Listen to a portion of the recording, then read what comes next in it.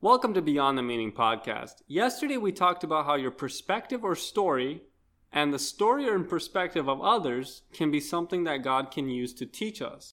Today I want to talk about God can teach us through circumstances. For you to be able to even share a story or a perspective, you have to go through a circumstance to create that story or perspective. This podcast is how I share my story and perspective. Just like I shared yesterday, I grew up as a shy kid, but I had a lot to share.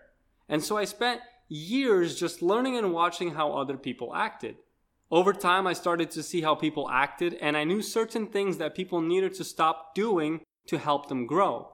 So using the circumstance of being shy and just learning, I am now able to reshare my story on how to develop personal character for growth. The point of this podcast in my company is to help people achieve their true potential. And we get to our true potential through character development. Thank you for listening. I hope this inspires you to look at the situation in your life that you think are bad and start to look at them as something God can use to encourage and inspire others. As always, full episode notes are available on the website. God bless.